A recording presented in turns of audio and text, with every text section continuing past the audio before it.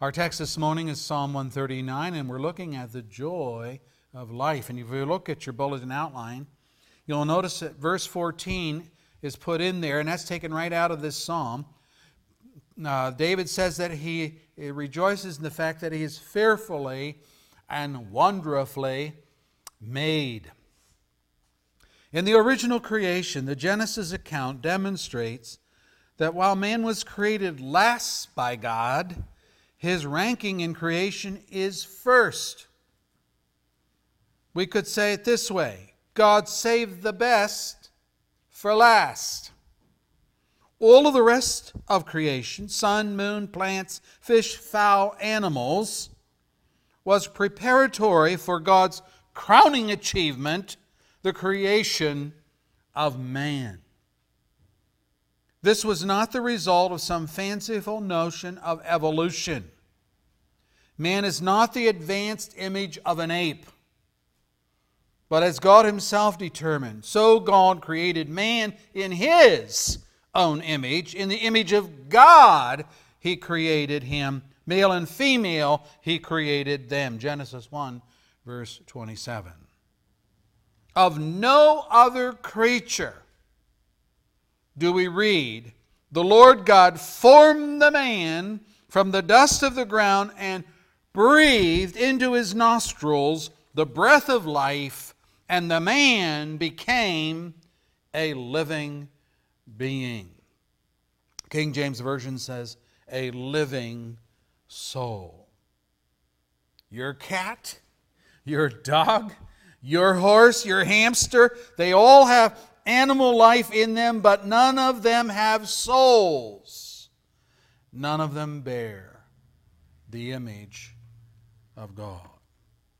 God's image is reserved for those who have the potential, and I use the word potential now since they fall into sin, but they have the potential of becoming the sons and daughters of God as part of His family. Of Jesus, we read, the God of this age has blinded the minds of unbelievers so that they cannot see the light of the gospel of the glory of Christ, who is the image of God. Now you can tell by that's 2 Corinthians 4:4. You can tell by the phraseology that's very similar to what's being said about Adam and Eve, but with this distinction. The Son is the radiance of God's glory, reading from Hebrews, and the exact representation of His being, sustaining all things by His powerful word. Hebrews 1, verse 3. In Luke's genealogy, tracing all the way down, or actually starts where Christ is and works his way back to Adam, he ends in chapter 3, verse 38, and he identifies the first man as Adam, the Son of God.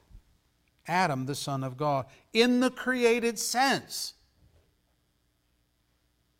The difference is that Jesus, as the Son of God, is God's exact facsimile. When you see Christ, Jesus told His disciples, you have seen the Father. So, all human beings, by reason of God's creation, bear the image of God in their life. Now, it is a marred image because sin has blighted all that Adam once was. But when the dust settles, mankind is not an evolved ape, but still the creation of the chief potter who used his own personage as the mold from which to cast mankind. We can think, we can reason, we can feel. That's like God. This is why man also has ruling or governing power over all creation. He received this mandate from God. Then God said, let us make man in our image, in our likeness, and let them, what? Rule over the fish of the sea and the birds of the air, over the livestock, over all the earth, and over all the creatures that move along the ground. Genesis 1, verse 26. No ape was given that kind of authority and that kind of power, but man was, because he is the crown of creation. The godless of our age do not acknowledge this. If evolution is true, then all the other forms of life have their rights as well as us. And in many cases, according to the EPA, the Environmental Protection Agency, their rights are above us. So if a hydroelectric dam built on a canyon river is going to disturb the mating habits of an obscure species of fish, the project is likely to be killed in deference to the fish, despite the benefit of electricity to hundreds of thousands of human beings. What would be the sane thing to do? Relocate the fish and build the dam. That would be the sane thing to do. But if you think that all of creation is the same, there's no distinction between fish and men, you can see where that mentality affects philosophy of life. And many of the ills that the government and academia foster upon us as human beings is rooted in the denial that mankind is the crowning creation of God in His own image. So human life then becomes cheap and expendable and worth no more than the dead possum out here on the roadkill of the highway. Just think about the subject of abortion for a moment, just a moment. If the baby is just animal life, right? No different. Then it's expendable. Like cattle and chickens and pigs that we kill to feed our bodies. And people kill babies to feed their selfishness, to foster independence, and as a denial of personal responsibility. It's just an animal, a protoplasm. No distinction. Brethren, as kindly as I can say it, human life is special. It's special. It carries in it the genius of God. The psalmist says it, I praise you because I am fearfully and wonderfully made. Your works are wonderful, and I know that full well. Verse 14. But do you know that?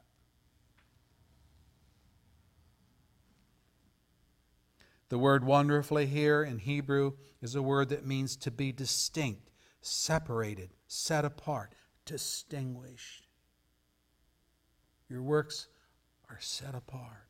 The word fearfully, when he says, I'm fearfully made, it means to cause astonishment and awe, to inspire reverence or godly fear. We know now that every individual on earth has a unique DNA. No two are alike. Part of what studies in the Human Genome Project have unearthed is that every human being is distinct from every other human being by billions and billions of sequence markers in the DNA, so that no two of us are absolutely identical. While all of us share 95% similar traits, we all have eyes, ears, limbs, mobility, cognizant skills, barring any kind of deformity. Scientists now know by studying the chromosome biology that all men can trace back to the first man, Adam. But they credit evolution with this truth rather than God's unique creation of Adam as the crown of all God's work. Interesting to find that the psalmist, without a microscope to his name, without the latest in scientific apparatus, nonetheless came to the truth when he said to God, you created my innermost being. You knit me together in my mother's womb. Verse 13. Do you know how special it is just to know that? Just to know that. God as creator and mankind as his creation is the basis for human existence and human life and living. The acknowledgement of this truth is rare in our society. Even people who say, I believe in God, don't believe in creation. They don't believe in the Creator. Their concept of God is non-biblical. Secondly, the acknowledgement of God as Creator forms the framework for reconciliation. It also explains the estrangement, but then forms the framework for reconciliation.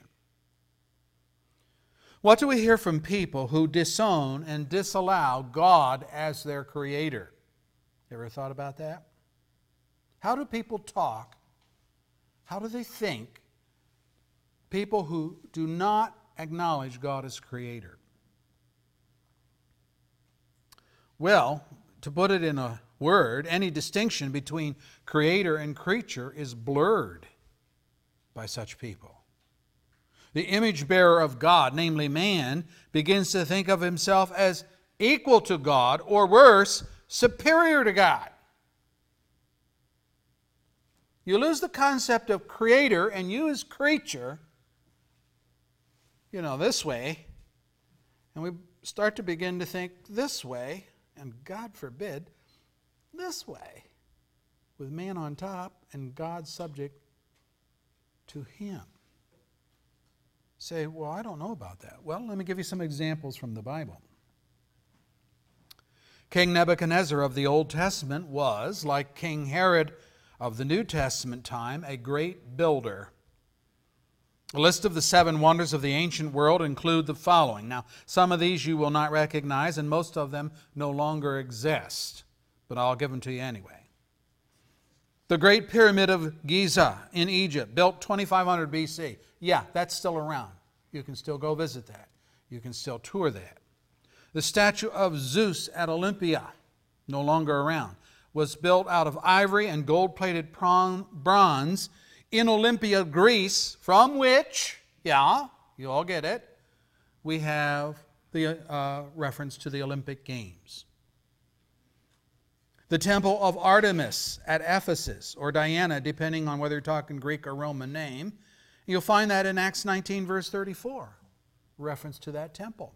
One of the 7 wonders of the ancient world. The mausoleum of Halicarnassus was a 4-sided grave crypt for a prominent Persian satrap named Mausolus, hence the name mausoleum that comes from him. That was built in 350 BC, was one of the 7 ancient wonders of the world.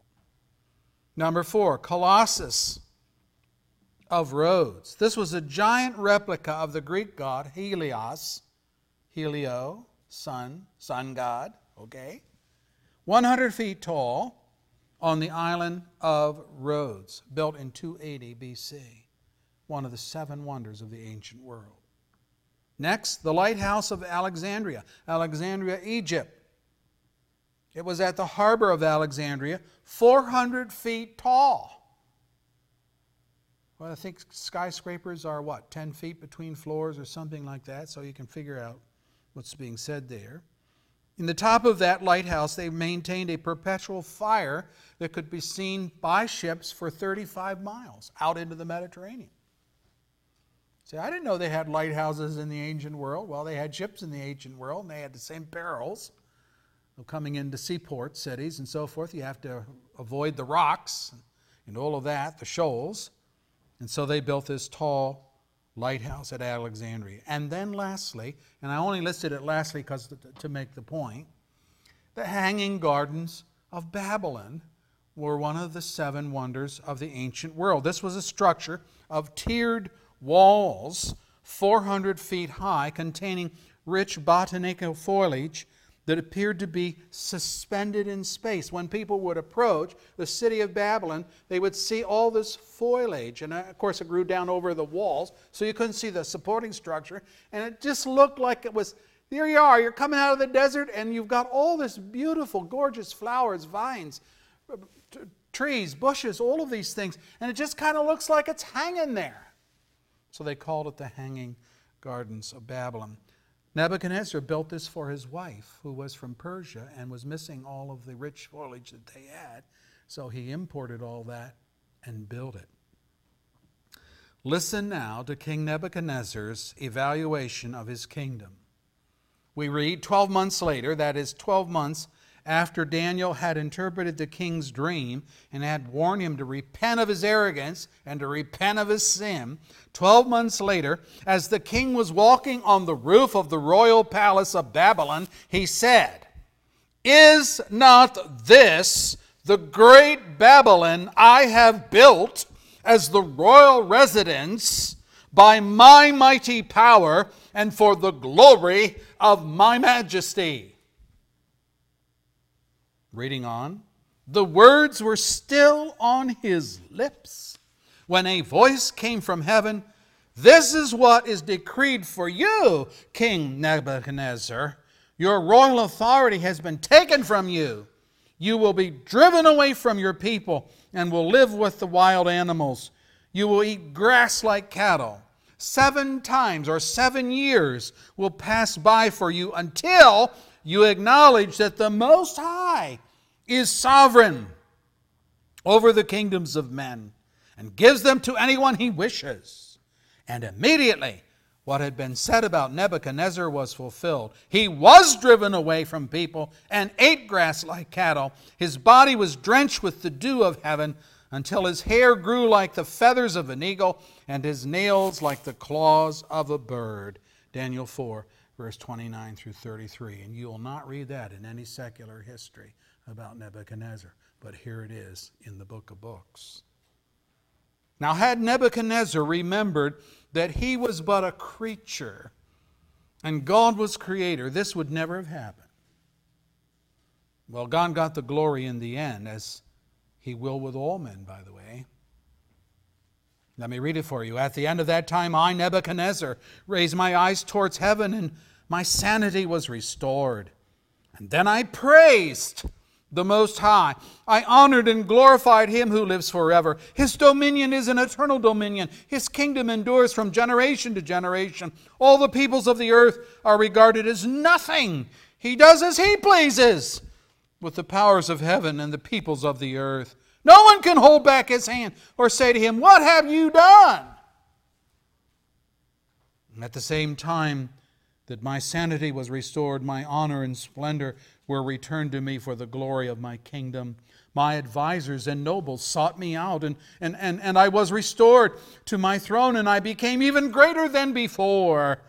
Now I, Nebuchadnezzar, praise and exalt the glory of the King of heaven, because everything he does is right, and all his ways are just. And those who walk in pride, he is able to humble." Daniel 4, 34 through 37. Wow.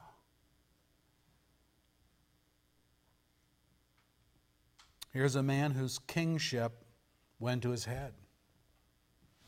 Is this not Babylon the Great, which I have created by my might and for my majesty? Consider as another example Nebuchadnezzar's antitype, King Herod in the New Testament. I'm referring to King Herod Agrippa I, who was the grandson of Herod the Great, that Herod that slaughtered the babies of Bethlehem in his attempt to kill the Christ child. Well, Agrippa I was equally bloody, equally ruthless. He executed James, the brother of the Apostle John. He planned to do the same with Peter and imprisoned him for that purpose. But God snatched Peter from Herod's prison by sending an angelic missionary to free him on that night. And I pick up now at the narrative. After Herod had thoroughly made a search for him, that is Peter, he did not find him. He cross-examined the guards. They didn't have any explanation, you'll remember. So what? He ordered that they be executed. That's what happened to guards, Roman guards. You let a prisoner escape, end of you. Or reading on. Then Herod went from Judea to Caesarea. He stayed there a while. He had been quarreling with the people of Tyre and Sidon. Those are two cities that are out on this little island off the shore in the Mediterranean. They now joined together and they sought an audience with him. Having secured the support of Blastus, a trusted personal servant of the king, they asked for peace because they depended on the king's country for their food supply. Well, yeah, they would. If you're an island, you got to import everything, right? So they said, enough's enough. Can we not have some peace? Can we have an audience with you?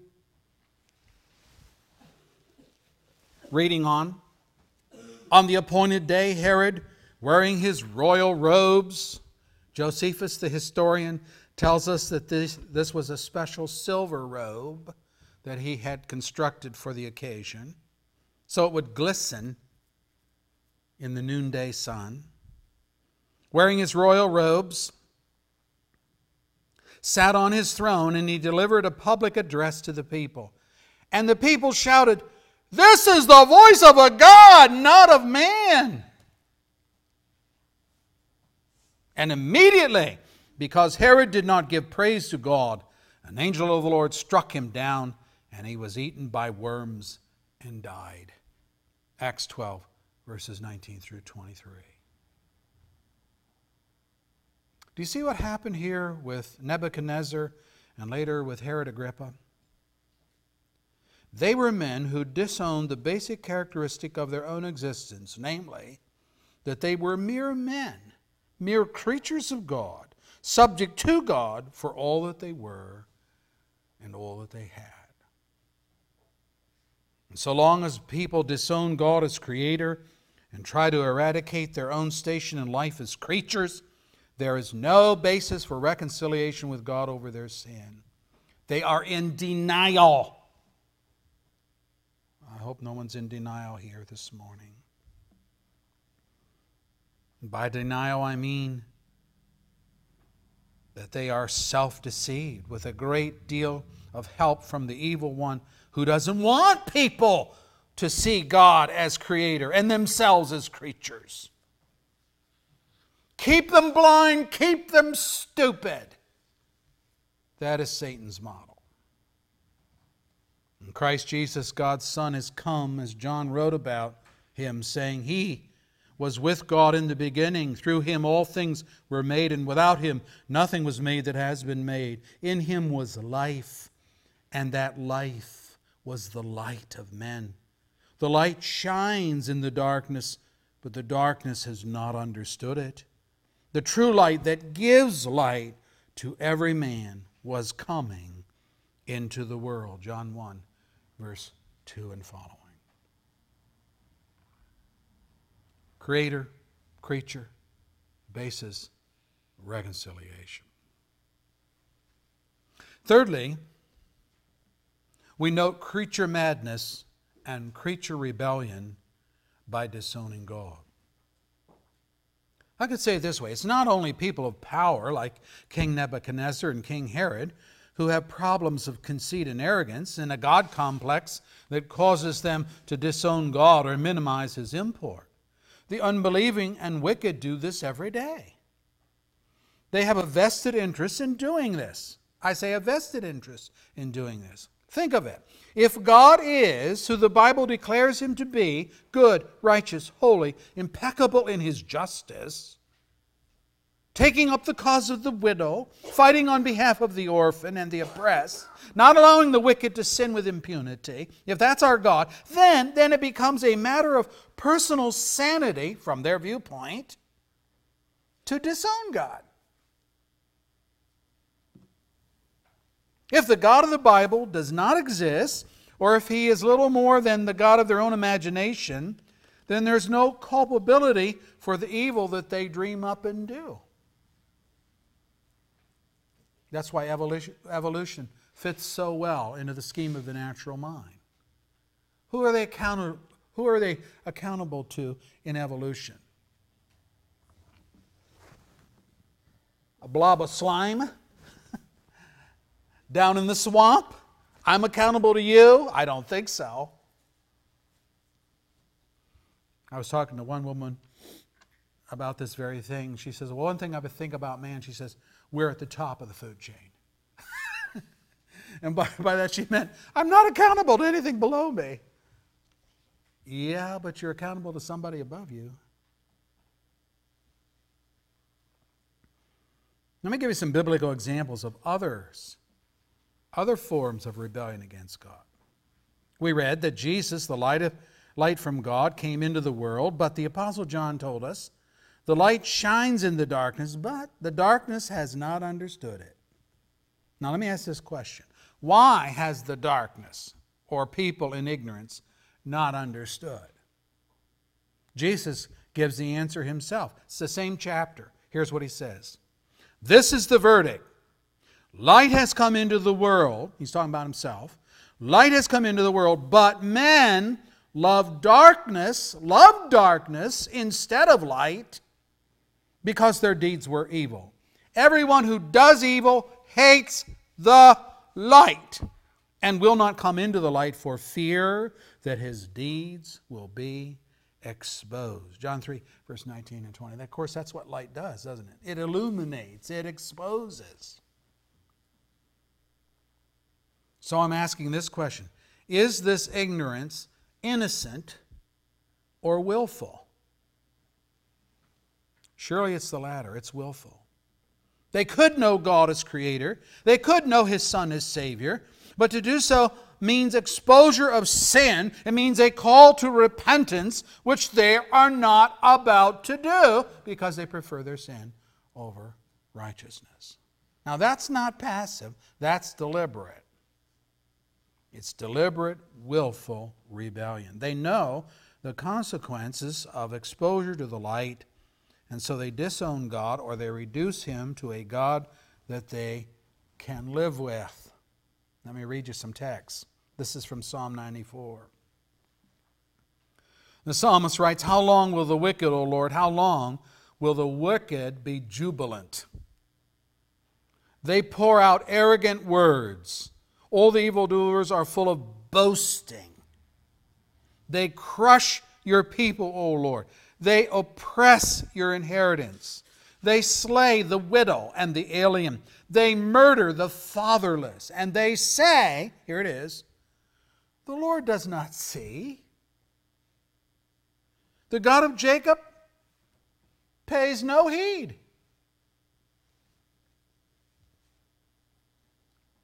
Then God picks up the narrative. Take heed, you senseless ones among the people, you fools. When will you become wise? Does he who implanted the ear not hear? What's he falling back on? Creation here. He who created the ear, doesn't the one who created the ear, doesn't he have hearing? He goes on. Does he who formed the eye not see?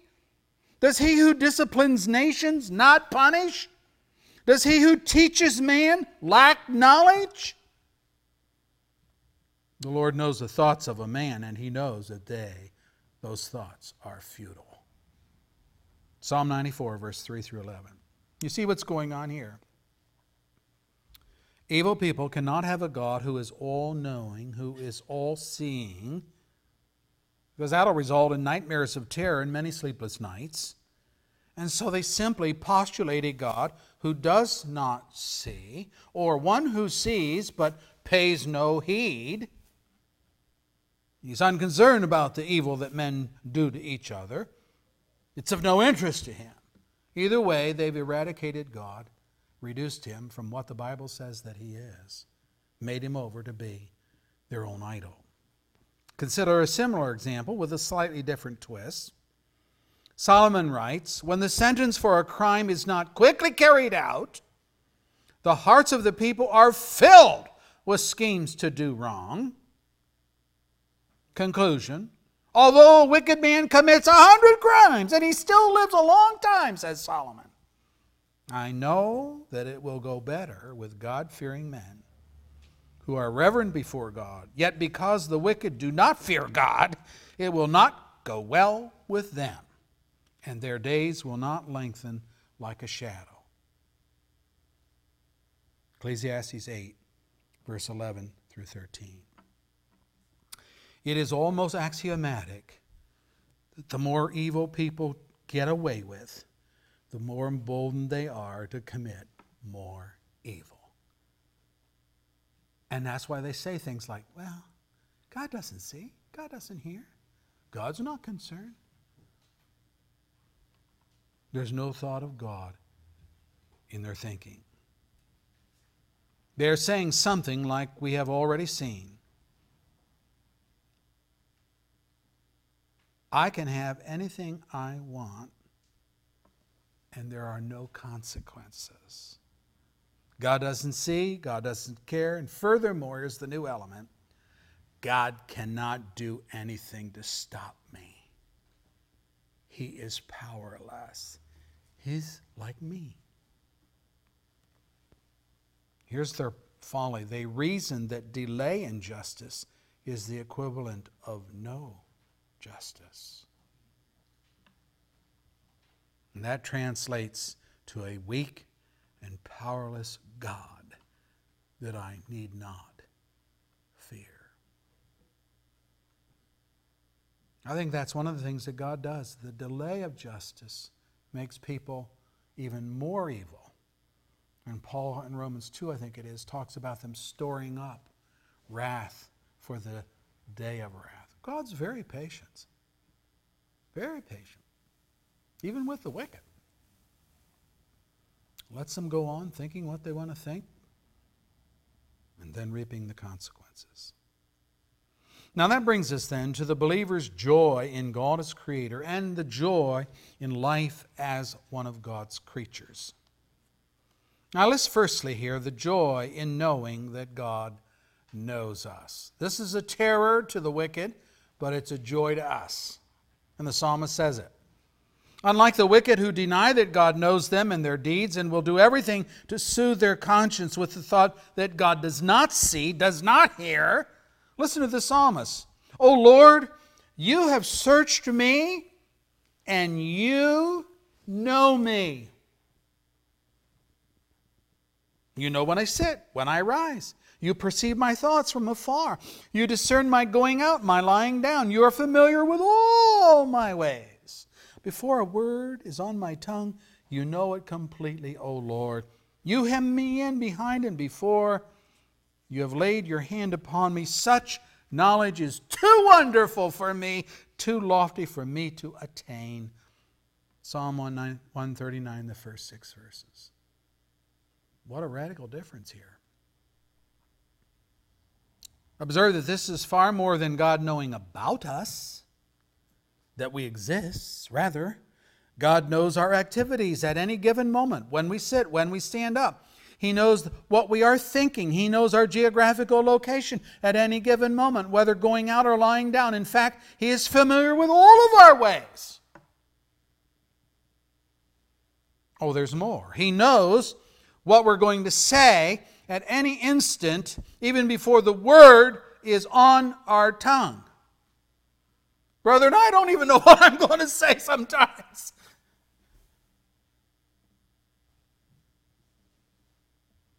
But God knows.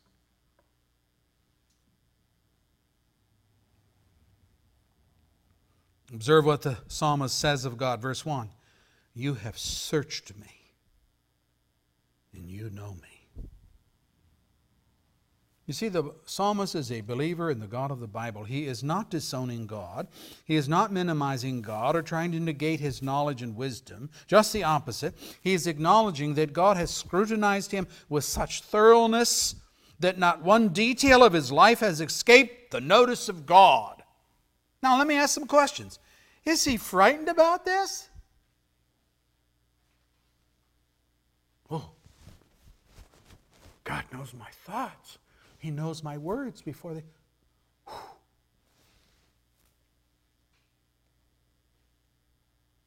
Is this upsetting to him?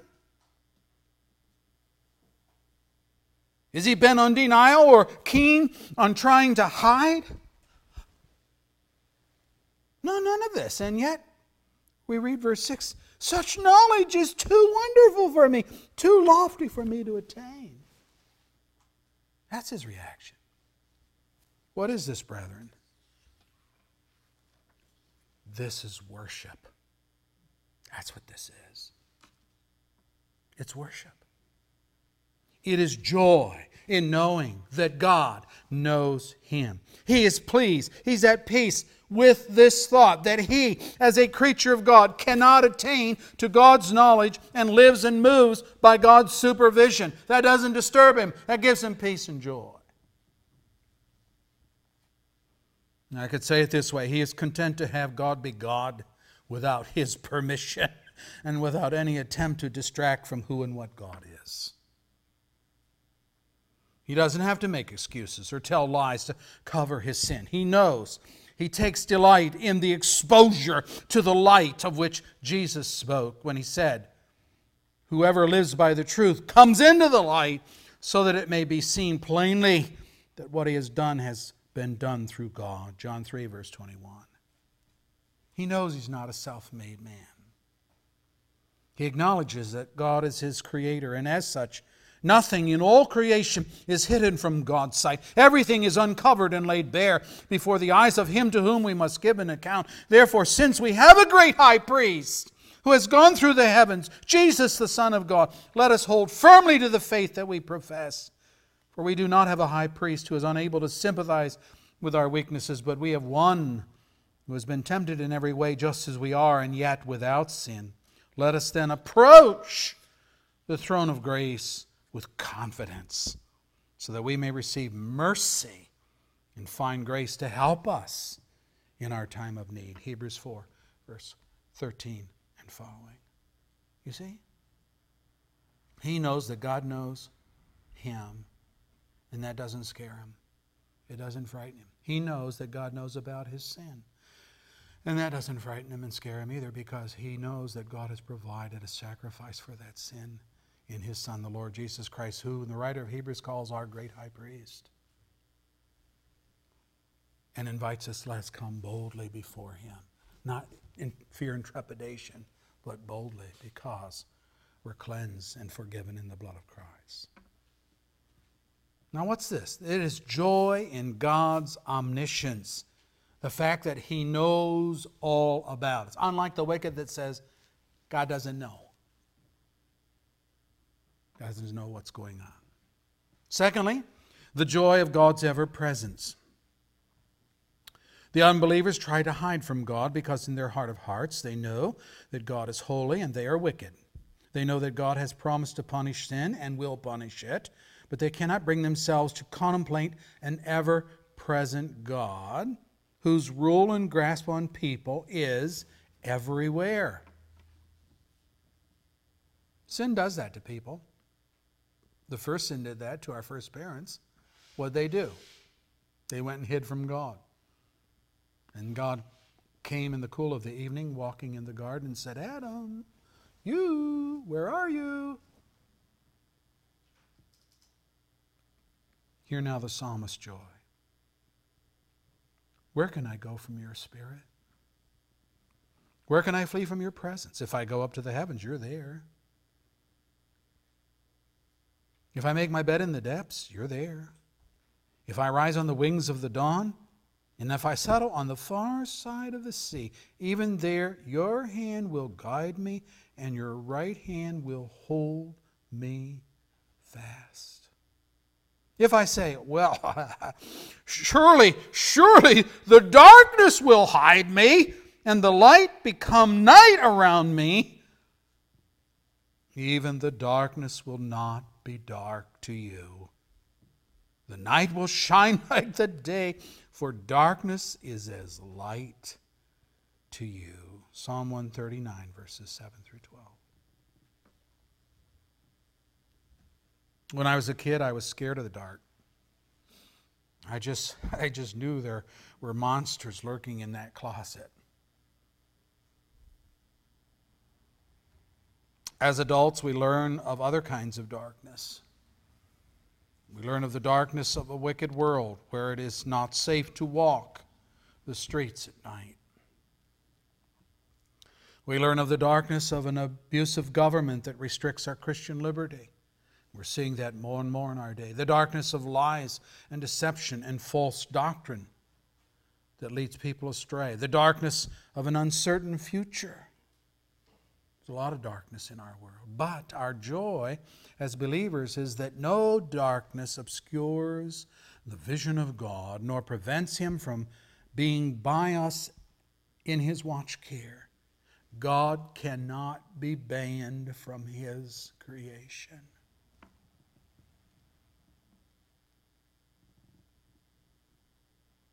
He is everywhere present. And the psalmist takes delight in that. See, he's not trying to hide from God. He says, God, I'm glad you're right there.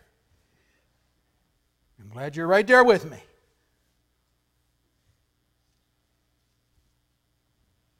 And then thirdly, there is the joy of God's all power. Look at verse 13.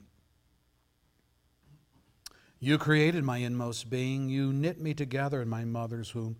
I praise you because I am fearfully and wonderfully made. Look at verse 16. All the days ordained for me were written in your book before one of them came to be. Oh, that says something about our future, doesn't it? You see, instead of trying to scrub away our creaturehood and distancing ourselves from any connection with God, as believers, it's a joy to know that our life is mapped out by our loving and all-knowing and ever-present Creator God. Verse 17, how precious to me are your thoughts, O God. Even though they're too lofty for Him, He said that. Verse 6, they're still precious to Him. The believer still loves the concept of God being God. We joy in the omnipotence of His creation. Verse 18, He says, when I awake, I'm still with you. Oh, you mean something bad in the dark didn't happen? Didn't snatch me away from you? No, nothing happened. When I awake, there's God, still there. Jesus put it this way, my sheep listen to my voice. I know them. Here it is. They follow me. I give them eternal life, and they shall never perish. No one can snatch them out of my hand. John 10, verse 27 and 28. This is the joy of being alive as a creature of God, knowing the Creator. You have that joy? I hope you do. And if you don't, you need to ask that you might receive. I don't believe that asking is itself salvation.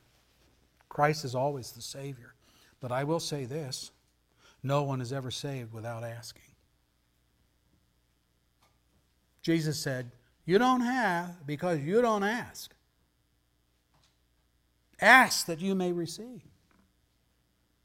So if you're without Christ, if you're without the concepts that I've been teaching on this morning, that God is all-knowing, omniscient, that He is ever-present, omnipresent, that He is all-powerful, omnipotent. If you don't know these things about the Creator, then you're going to have a loftier view of yourself and a lesser view of God. And you won't know the great salvation that He's provided for us in Christ. But He's just a prayer away. You need to ask that you might receive. All of humanity will one day acknowledge these things about God. They won't be saying to Him, you don't see, you don't hear, you don't pay attention. They won't be doing any of that. They won't be speaking arrogant, boastful words. They'll be saying things like, rocks, hills, fall on me. Hide me from the presence of him who comes in judgment. I'd rather know the Creator as my Savior than the Creator as my judge and jury. Wouldn't you? Same person, different relationship. Ask that you may find. Our Lord, we thank you for your word. That there can be joy in life if we understand our position, if we understand that we're creatures made in the image of God. What a privilege that is, just to be made in the image of God, to be able to think and feel and make decisions. That we're not like the base animals of our society, of our earth. We're more important than a fish or a bug or some other critter. We're the crown of your creation because we bear your image. And you made us for your glory so that we might be rightly related to you and praise you and worship you. Adam did that for who knows how long before sin entered. But when sin entered, it was his pride and it's his arrogance that got him into trouble. And it was his willingness to deny his creaturehood and begin to think of himself as knowing and being like God. That'll never happen. Creatures cannot become more powerful, more knowing than their Creator. But men try. And they try because they're ignorant of who and what you are. It's a willful ignorance because your book has explained you for everyone who can read.